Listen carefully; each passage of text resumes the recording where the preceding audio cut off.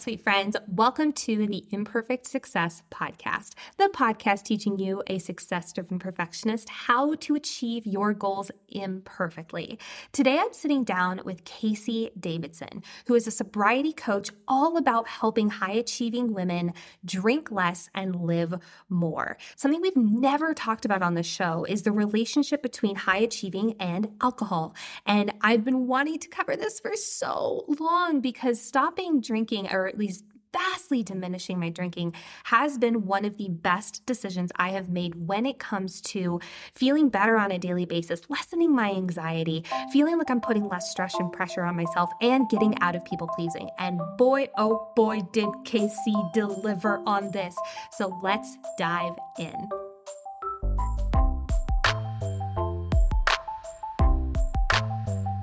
My name is Nicole Baker-Holloman. I am a coach for perfectionists, a recovering perfectionist herself, and a striver of imperfect success. One of the things I hear from a lot of people when they talk about getting healthier or wanting to sleep better even or have better habits is, I want to stop drinking as much, especially high achievers, especially women who are in, the corporate world or who are, in situations where drinking is definitely glorified. It can feel terrifying to even lessen drinking for us, which is why having Casey on the show today was the biggest blessing in the entire world. I actually saw her speak at a panel when I went to a big podcasting conference a few weeks ago, and she was talking about collaboration and vulnerability being on podcasts. I was so freaking moved by her that the next day when we randomly sat next to each other at a different panel, I said, "Can I interview you on the show?" And she just absolutely delivered. She's such a delightful person, and she came with bucket facts, y'all. She is so knowledgeable about the alcohol industry, about how lessening or stopping drinking is so beneficial for our mental and physical health. And I'm going to let her take it away and drop some effing facts to you all. Let's dive into this incredible conversation with sobriety coach Casey Davidson. Welcome, Casey, to the podcast. Thank you. I'm so excited to be here. I'm touched. I'm honored with a capital H for you to be here, because hearing you speak at Podcast Movement, I've said this to you about 45,000 times, but the big thing that hit me is just your ability to be incredibly raw and vulnerable. And when we're talking about something as I don't know if this is the right word, but shame-filled as drinking and becoming sober, this has especially in our society, a very shame undertone to it. I couldn't imagine anyone better to be on the show. So speaking of which, what was your journey to becoming sober? Let's just start there. Yeah, absolutely. And one of the things that I'm trying to do with my podcast and the work I do is to sort of lower the barrier of entry to what quitting drinking means, to make it less shame-filled, because At the end of the day, it is truly a health and lifestyle choice. In the same way, just to normalize it as someone who decides to become a vegetarian or a vegan, right? You've decided to no longer eat meat because it doesn't work for you. It's something you believe in. It's something you want to shift in your life. And so you go to a dinner party, and if they're serving steak, you have the sides, or you bring your own meal, or you go to a restaurant and you order what works for you. And in that way, deciding not to drink isn't the biggest deal in the world. It doesn't have to define you. And I think that's really important to know. In the same way, it is something that is so celebrated in our society as a privilege of adulthood, as something, we've been taught our entire lives that drinking makes New Year's more special, that you need beer for football games, that you need wine for a girls' night out, that it brings you closer to your partner, that it's romantic, all these things, right? And so that's something that really needs to shift, because absolutely up until this moment, there is this idea that there are alcoholics. And by the way, I do not use that word. Interesting. And it isn't even a word in the medical community, full stop. It's called alcohol use disorder. mild, moderate, and severe. Almost anyone who drinks on a regular basis is somewhere on that spectrum. The word alcoholic has existed for a long time, but really was popularized by Alcoholics Anonymous, which was created over 80 years ago by two white men. And it is a self-imposed label that has no medical diagnosis. Do you know what I mean? I do. Wow. You're blowing my mind here already, Casey. Jesus. So I'm curious then. You said that everyone lays somewhere on this spectrum. Mm-hmm. What makes you say that? And can you give us an example of someone who's maybe on the, you said low? Yeah, mild. Moderate? Mild. Yeah. On the mild end, and who might not know, oh, I am on the mild end, or even the moderate. Yeah. I mean, I think one thing that is very much shifting is the idea that we've been taught that moderate drinking is in fact healthier than not drinking at all. There was a study done, a single study 40 years ago that said that was funded by the alcohol industry, where they looked at people who drank, 2 drinks a week versus people who didn't drink at all versus people who drank heavily. Now, the people who didn't drink at all, by and large, were people often with medical conditions, so they could not drink, or people who had drank heavily and had stopped because it was an issue for them. The people who drink maybe 2 drinks a week, just, in terms of coincidence versus causality, tended to work out more. They tended to not have their entire social life revolve around drinking. They had other interests.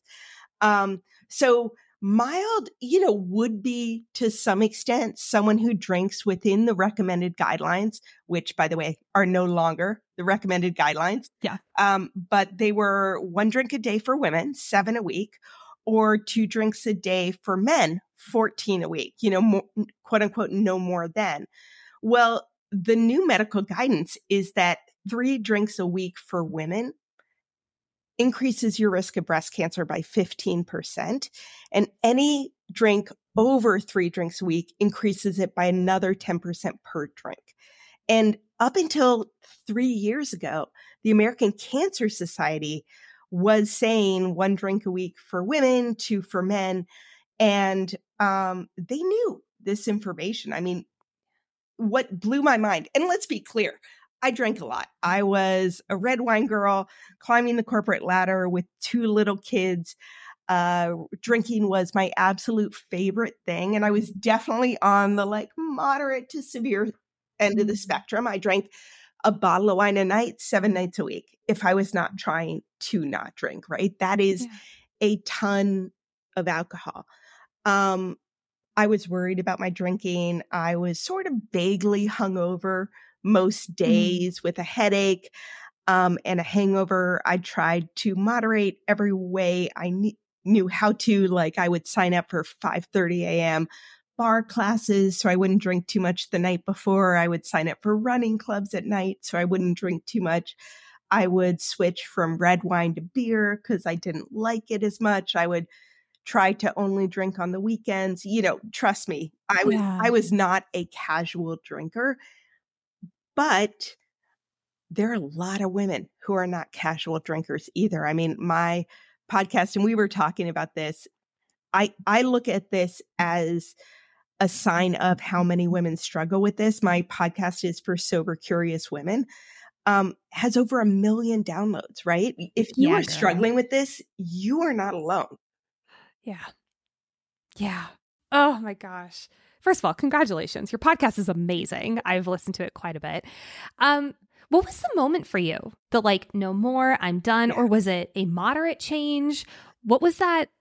What was the change there? I mean, I think as well for most of the women I work with and who listen to my podcast, they have not had giant external consequences from alcohol.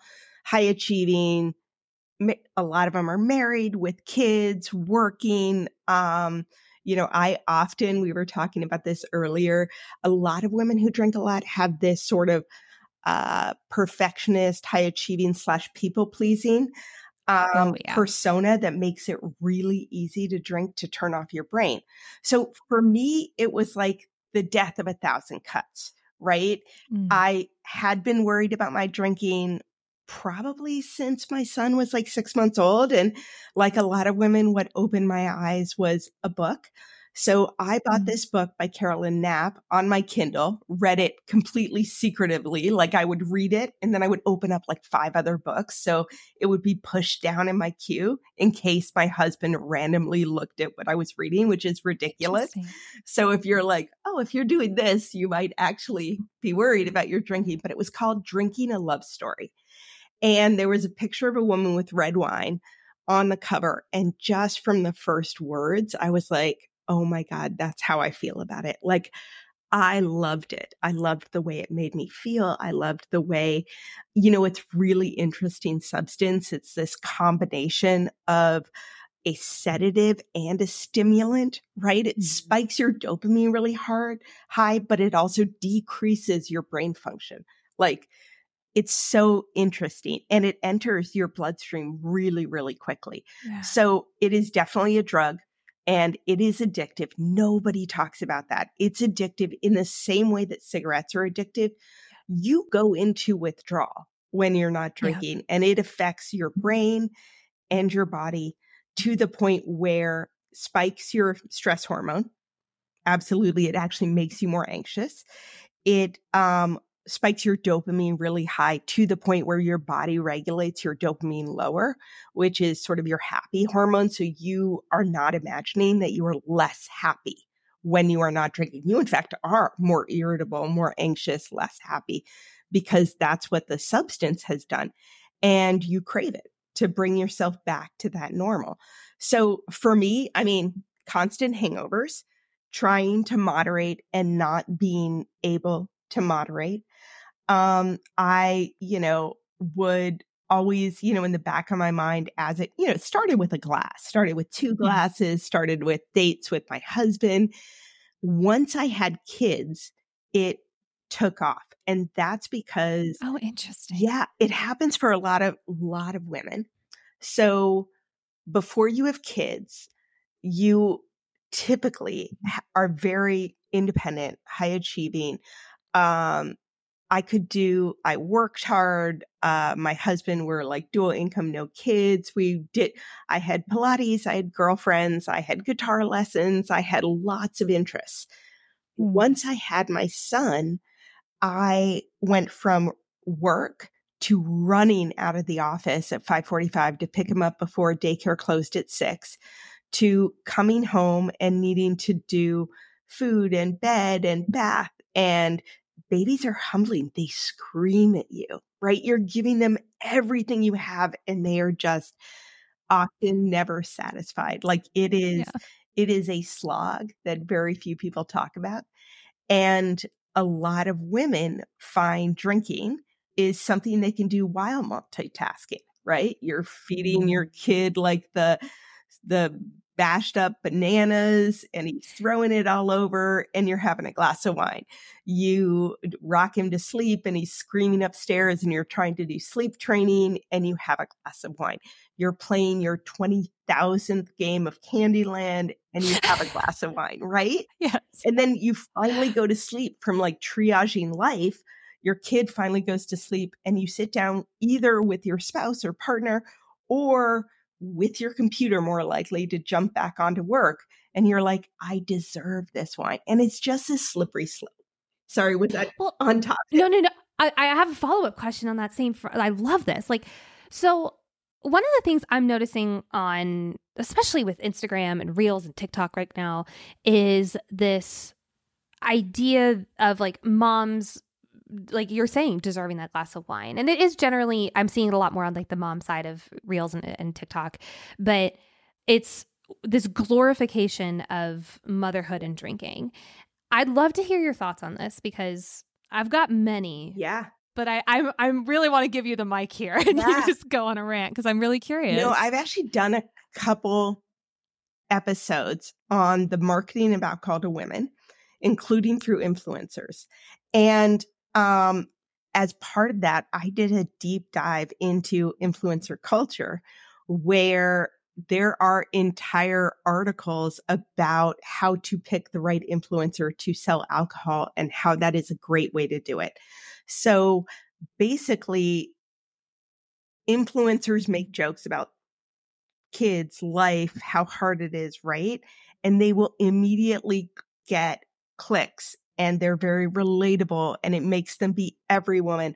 I mean, Trader Joe's for back to school literally had cases and cases of wine when you walk into the store with a sign hanging from the ceiling that says, "Get your back to school supplies here," with like arrows down to the cases of wine. And it's Wow. Molly Sims in particular, not to call someone out, but I'll call her out. Adam. Constantly is posting about, just huge glasses of red wine with 3 kids, how difficult it is. Tropicana did an entire ad campaign, what they hoped was an online viral ad campaign with like 4 celebrities that was having them hide a Tropicana refrigerator in, like, for example, the laundry hamper or the bathroom or the garage to drink, to have your mimosa moment. And people actually, there was enough of a backlash to it to be like, you are promoting parents hiding alcohol to drink, and it's just a thing. So people do it. It's relatable. There's a group on Facebook I saw that was like, Mommy Needs Vodka, had 3 million people in it. I think that lots of people struggle with this. And the way that you justify that this is no big deal is you surround yourself with people who are doing it too. Yeah. Oh, what are your thoughts on it? You had lots of thoughts. Very similar thoughts. It saddens me, and I'm seeing a lot of pushback on it, which makes me really excited. But it does sadden me that it's this idea that life is so hard that you have to numb out. And my personal experience with alcohol when, like college and my early 20s was solely to numb out my anxiety. Mm-hmm. I was a very anxious person, panic attacks on the reg, and that was my way of numbing my emotions. Now, was it probably making my panic attacks worse? Abso-fucking-lutely it was. But it was my quote unquote coping mechanism. And, I grew up in a very no alcohol household. It was rare when my parents drank. And when they did, my alarm bells went off, like something's wrong. Oh God. And I took that as okay, alcohol is bad and forbidden. And then one day the slippery slope happened. So seeing these posts about oh, kids are so hard that I need a glass of wine. I'm not saying I'm against a treat yourself moment. I'm very much for a treat yourself moment, but a self-care moment is all about caring for self. And if that means having, for me, I'm a queen of a half a cider. I love a half a cider, not a full cider, a half a cider, because that's basically what I can do now and just feel it just tastes really good. Mm-hmm. But for me, doing more and having it as a, you're so difficult that I need to relax. It just sends a weird message that I'm not a personal fan of. Yeah. And I know a lot of people aren't either. Now, I love the idea of a self-care moment, but how about a massage or so I was going to ask mocktails, the mocktail industry is fucking exploding right now. Yes. Curious Elixirs with bars. I do too. I love it so much. And, I'm curious, what are your thoughts? Have you tried Curious Elixirs or an equivalent? I have tried them all. I actually have a course called the Sobriety Starter Kit, and I've got a 40-page guide to the best non-alcoholic options out there. I mean, beer, wine, spirits. You can get non-alcoholic tequila and vodka and everything else. There's kombucha, there's hop waters, there's mocktails, and it's really, really amazing. And by the way, the only reason it's exploding is because there's demand there. Yes, exactly. Every major alcohol company, Corona, Guinness, you name it, are having to come out with 0.0 or 0.5, which is essentially non-alcoholic versions. I've tried them all. My absolute favorite is Athletic Brewing Company. I mean, they have nailed the non-alcoholic beer market. And it tastes incredible. There are some really good non-alcoholic spirits, but I was always sort of a sparkling wine. There's Shirley Brut.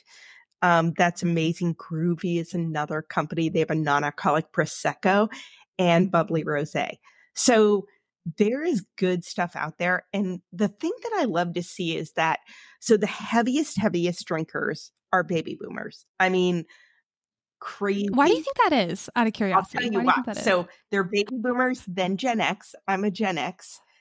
Heavy drinkers. Millennials drink less than those two. And then Gen Z drinks significantly less than their parents or grandparents did at the same age. And so what we didn't know back in the day was what alcohol does to your mental health and your physical health. And so literally when I was growing up, there was this idea of the French paradox, and that red wine was healthy for you and it was good for your heart.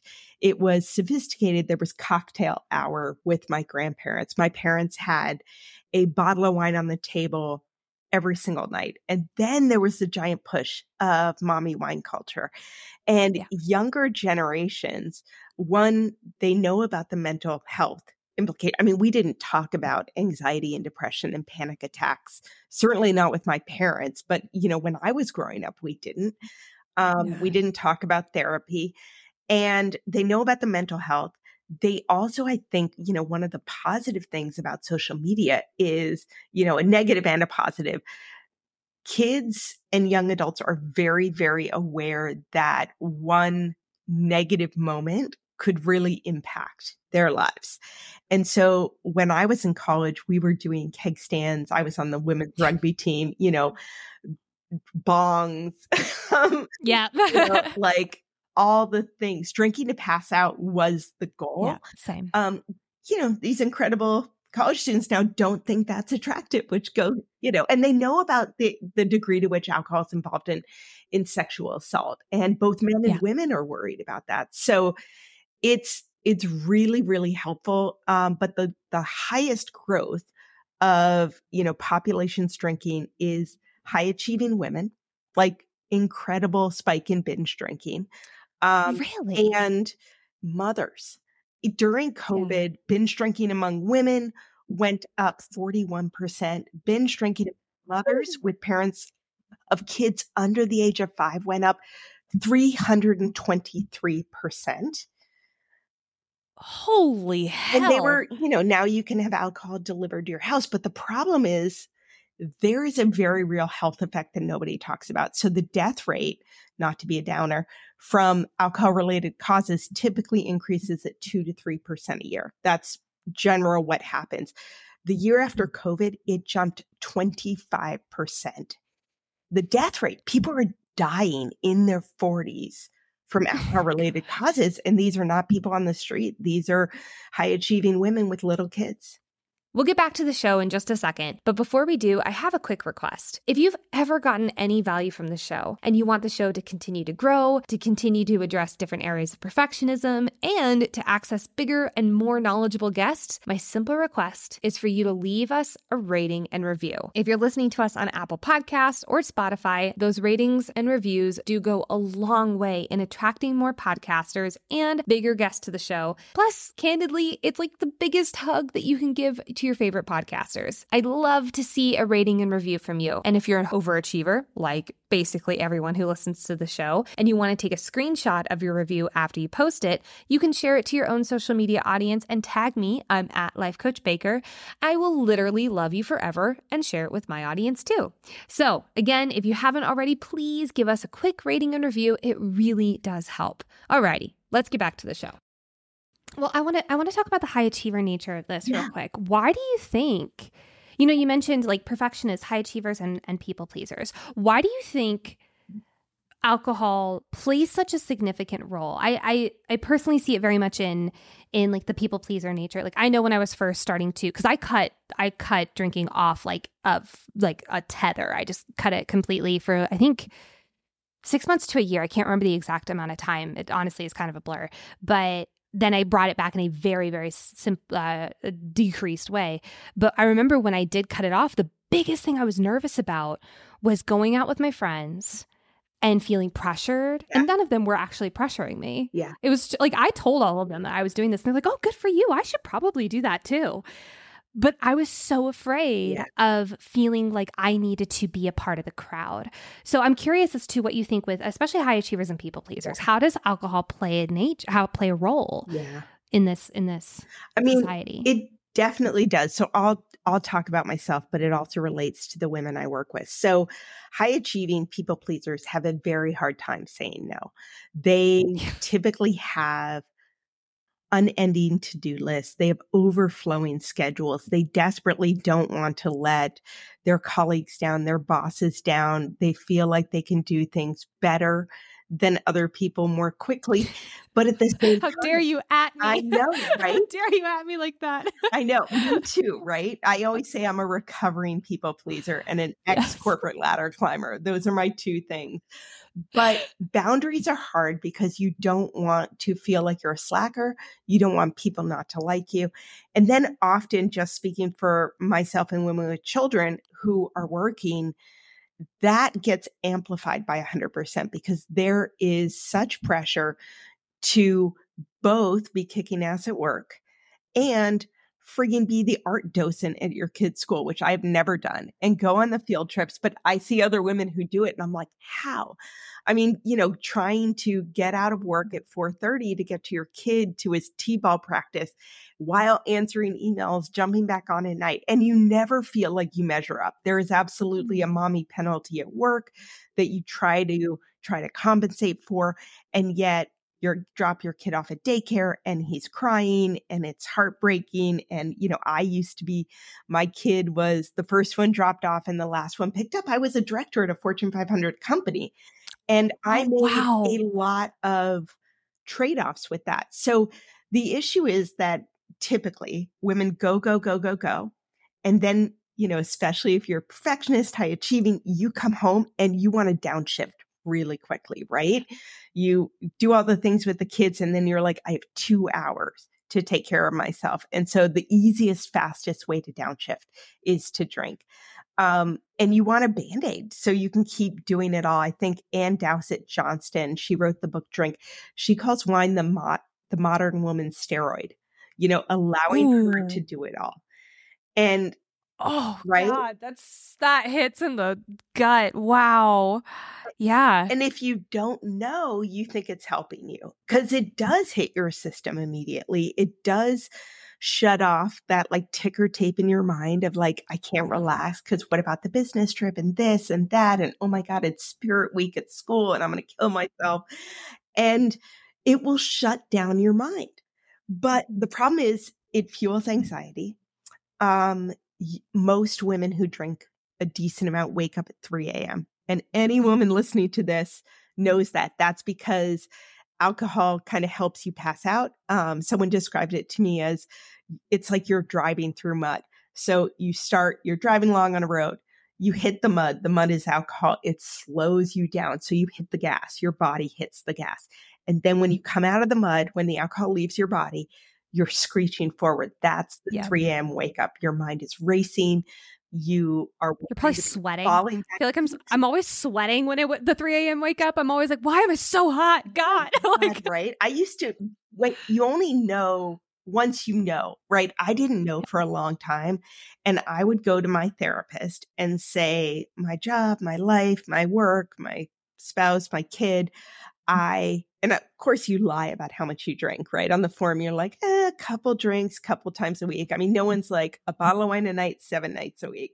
But I said, I have 3 a.m. wake ups. I'm so stressed out. And she prescribed me Ambien. So then I was drinking a bottle of wine a night and taking Ambien. So dangerous. You literally could go to sleep and not wake up. But I did that for years. Wow. Oh my God. Okay. I want to talk about the role of therapy in getting sober for you. Well, actually, first I have a first question and then I want to talk about that. when you were getting sober and when you see other women, especially like the high achieving women who tend to, very all or nothing thinking they want to be sober or they want to be, not sober, or like, there's kind of like, there's no real gray area. When it comes to the very beginning, what are some of the unknown imperfect moments when it first comes to getting sober? So many. I mean, the one thing I would say is that for the vast majority of women I work with, you don't actually want to stop drinking. I mean, for most people, it truly is a love-hate relationship. You love alcohol. You hate the way you feel in the morning. Like those are the two things. You should stop, but you desperately want to drink, right? You have all these fears about what alcohol does for you. And like you said, if I don't drink, I'll be bored. I'll be boring. I'll be awkward hanging out with my friends. I won't be able That's to a big relax, one. right? Oh, yeah. So what will people think? Will they think I have a problem, And so they don't actually want to stop drinking. They want to feel better. And so the way I approach it is don't think about forever. Don't worry about like, do I really have a problem with alcohol? Do I have to stop? Am I a quote unquote alcoholic? Because you could stay in that debating place for a very, very long time. What I really love to do is to lower the bar on the decision to say, this is a health choice, like deciding to run a marathon, right? Like if you weren't a runner and you decided to run a marathon, you probably would sign up for a couch to 5K. For me, that's dry January, sober October, 30-day challenge, right? You probably would read some books on training or connect with people on the internet. You would probably ask your spouse for support or your partner, your best friend, like, hey, for your spouse, like, I'm going to go on a long run on Saturday. Can you take the kids? I'm not going to go out drinking on Friday night because I have to get up early. Will you pick me up after my 12-mile run? Like your spouse doesn't need to do it with you to support you. So I'm saying all that because there's such a stigma around like, okay, the only people who stop drinking are alcoholics. Take a 100-day break. There's a good reason for 100-day over 30 days. If that's crazy, just do dry January, just do dry July, just do sober October. You will feel better. But the idea is that this is a period of self-care.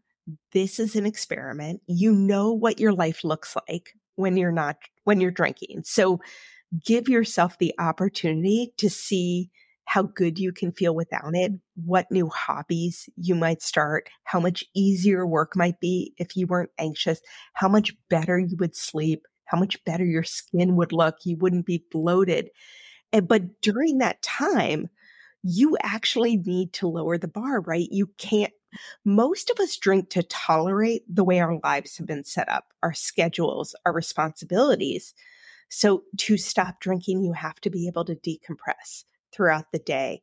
You have to set a boundary at work. Like I'm leaving work at 6:00 and I'm not going to check my email in the evening because I'm going to a yoga class, because I'm going to bed at 9:30. I'm not going to bed at midnight after being on the computer so I can work out in the morning.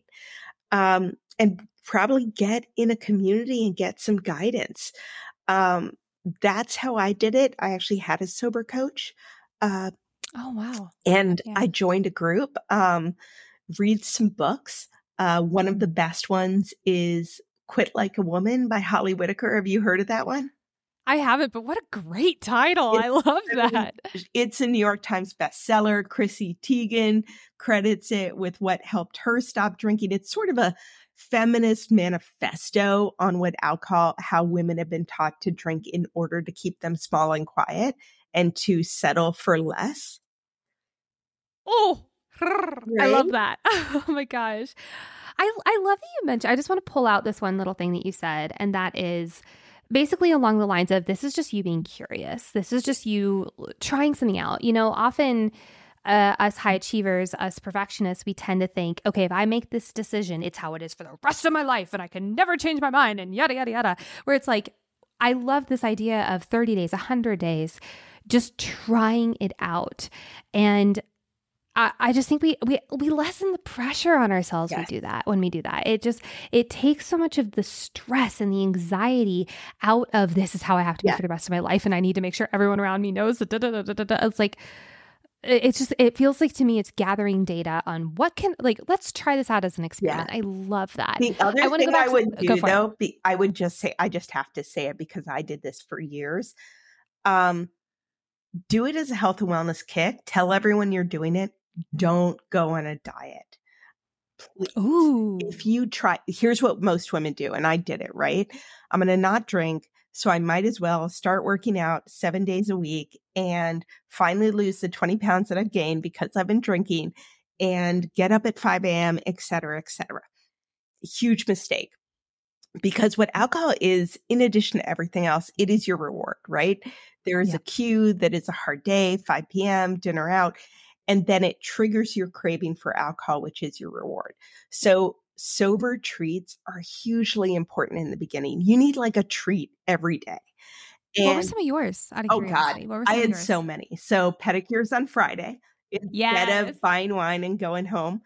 I did start running, but I did not go on a diet. So I bought myself new running shoes. Lattes were huge for me. Sushi takeout on the weekends. Nap. Ooh, yum. I would never let myself nap. I would go to the gym because they had childcare. I signed up. And sometimes I would just sit in the steam room or I'd read a novel on their leather chairs and then get like a protein, chocolate, peanut butter, banana smoothie. Yes. Like, this is the time to spend some money and some resources because what you have to do is break up with alcohol first. And if you feel deprived, you're going to go back to it, right? You don't know if it's like you're starving, you're only eating salad, or you aren't drinking. Like, either way, you're miserable. Well, and especially if you're drinking, like you were saying, like a bottle of wine a night, like taking that money, for me, it was cocktails and going out. I lived in Chicago and it was the height of the party scene area. So it's like, I took the money that I would be spending until 3 a.m. and taking an Uber blackout drunk home. I took that money and instead put it towards, for me, actually, it's funny. I did end up doing a diet along with it. I did Whole30 with it. But for me, it was putting the money towards food that made me feel really good. Mm-hmm. And that, I agree with you completely, and I would not recommend that. I do think it worked for me because I had such a I'm fucking done, no more, come to Jesus moment. But I also started at a gym now that I think about it as well. So I love this idea of taking that money and putting it towards other resources that make you feel good. I saved $550 my first 30 days not drinking. Holy! Over $1,000 in 2 months, and it's incredible what you can do with that. And it's worth it. I mean, you are going to feel better. The other thing I would say is you will, by definition, once you get out of this, you will have more energy. You will feel better. In the beginning, your body is recovering. So you are going to feel really tired. You are in withdrawal and your dopamine levels are suppressed. You're going to be irritated. Last 2 to 3 weeks. After, rest, nap, baths, slow walks, stay away from drama. We talk about building your sober bubble. After that, you're going to be great. You're going to be so much better. So just give yourself a chance to get through the worst part and see how good you feel without it. Oh my God. I have one last question for you before we get into segments, Casey. And that is, in your podcast, you're very open about your experience with therapy, especially at the beginning. What are some other resources for someone who is listening to this conversation and this was like the straw that broke the camel's back? Oh my God, I need to freaking do this. I'm ready to dive in. Other than therapy, or even I'd love for you to expand on the therapy journey, but what else is a resource for people to access? Yeah. I mean, I think a lot of people come in with things that are, there is a reason that drinking works for you in the first place. Yes, it's socially accepted. It's pushed on you everywhere. It's part of your friendships, all that good stuff. It's also addictive. But in addition to that, I always ask women, what is the thing that you don't have to think about when you drink? Can you give some examples as to what people have for been me, it through? was my work. For me, it was like, I don't like my job. I left corporate America to become a coach. But in the beginning, I was like, it is the only way I can stop thinking about my job and stop being stressed about it. For other people, it's their marriage. For some people, it's they have a high needs kid that's really difficult. For other people, it's social anxiety or a toxic relationship with their parents or something else. It can be anything. For some people, they've got a really good, beautiful life, but they just are dissatisfied. They're like, is this all there is? Am I just supposed to put my head down for a decade because I have responsibilities? So in the beginning, what helps me shift your mindset about alcohol, about what it does for you. So by listening to this episode, you're starting to do that. There are incredible books. There's this entire category called Quitlet that's like chick lit, but it's for women quitting drinking. And Oh my God. I have a guide on my site to the best Quitlet for women. We'll put that in the show notes for people to access. Podcasts are fantastic. Mine and a bunch of others. There are so many podcasts with women talking about the sober curious movement, which is fantastic. And then find, on Instagram or on TikTok, just do hashtag sober curious, hashtag gray area drinking, hashtag sober. The world is changing. There are lots of younger people. There are lots of women. There are lots of mothers, out there talking about the fact that we thought alcohol would fix everything. And once you get away from it, you realize that you have been settling for like the smallest reward. It's like you don't need wine. You need help and support and a break and fun and fulfillment. And that's harder to get, right? Yeah. Oh, you're amazing. I'm going to put all the links to what you just said in the show notes, especially your podcast, especially the book list, because I know for me, when I first started this, filling my ears with people who were a step ahead of me in the no longer drinking, and they were past the, oh my God, white knuckle, this sucks. Like they were past that stage. Yeah. I truly do believe that is what got me through that time. So thank you. I will have all of those in the show notes. Speaking of things that I'm also going to include in the show notes, you have a free 30-day sober guide. Can you talk about that? Yeah, it is 30 tips for your first 30 days. And it's really comprehensive. It goes into what to buy at the store, how to stock up on non-alcoholic beverages, why you need a protein snack at 4 p.m., to how you will feel on day 5 in your first weekend and day 16, what to listen to, some mindset shifts. So it's a great place to start, just because a lot of us are like, all right, I'm not going to drink today. I'm not going to drink until Thursday. And then they wonder why they break. I mean, there is a playbook. Stop white knuckling it. You can make it easier. Oh, I'm going to check this out because I'm so curious, and I can't wait to read up on everything you have. Casey, I always ask people the same 2 questions at the end of every conversation. And the first one is, how were you a perfectionist this week? Because we so often hear in the personal development world, oh, I woke up at 5 a.m. and I did all my journaling for 4.5 hours. And there's very much this high standard that we equate ourselves to. Let's bring it down and show how we are human. How were you a perfectionist? Oh my God. I was laughing because I was talking to someone the other day. So picture this. I went to my eye doctor yesterday for my annual, checkup or whatever. And, you look into the thing and you're supposed to click this button whenever you see something in your peripheral vision. And I was concentrating so hard. I wanted an A+ on the peripheral. I wanted to hit every single one at the right moment. In fact, at one point, I hit it at the wrong time, just whatever. And I was like, oh no, not that one. In case it was grading me. It was so pathetic. And then afterwards I was like, oh my God. Oh my God, I love that so much. I also went to the eye doctor yesterday, and I feel very called out because I had a similar moment with the retina. it was like the retina, like, scanning thing. And you have to like put your eye in this thing. And if you press hard enough, you get a red circle. And if you press a little too light, it's a yellow circle. But in the middle, it's a green circle. And I kept on like, oh my God, I can't get the green freaking circle. And she's like, it's okay. Like, oh my God.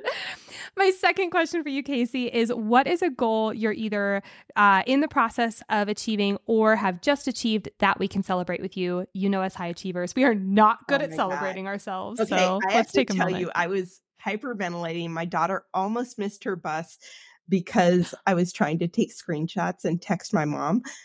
But a week ago, I was quoted in the New York Times 5 times. I was literally dying. Let's go.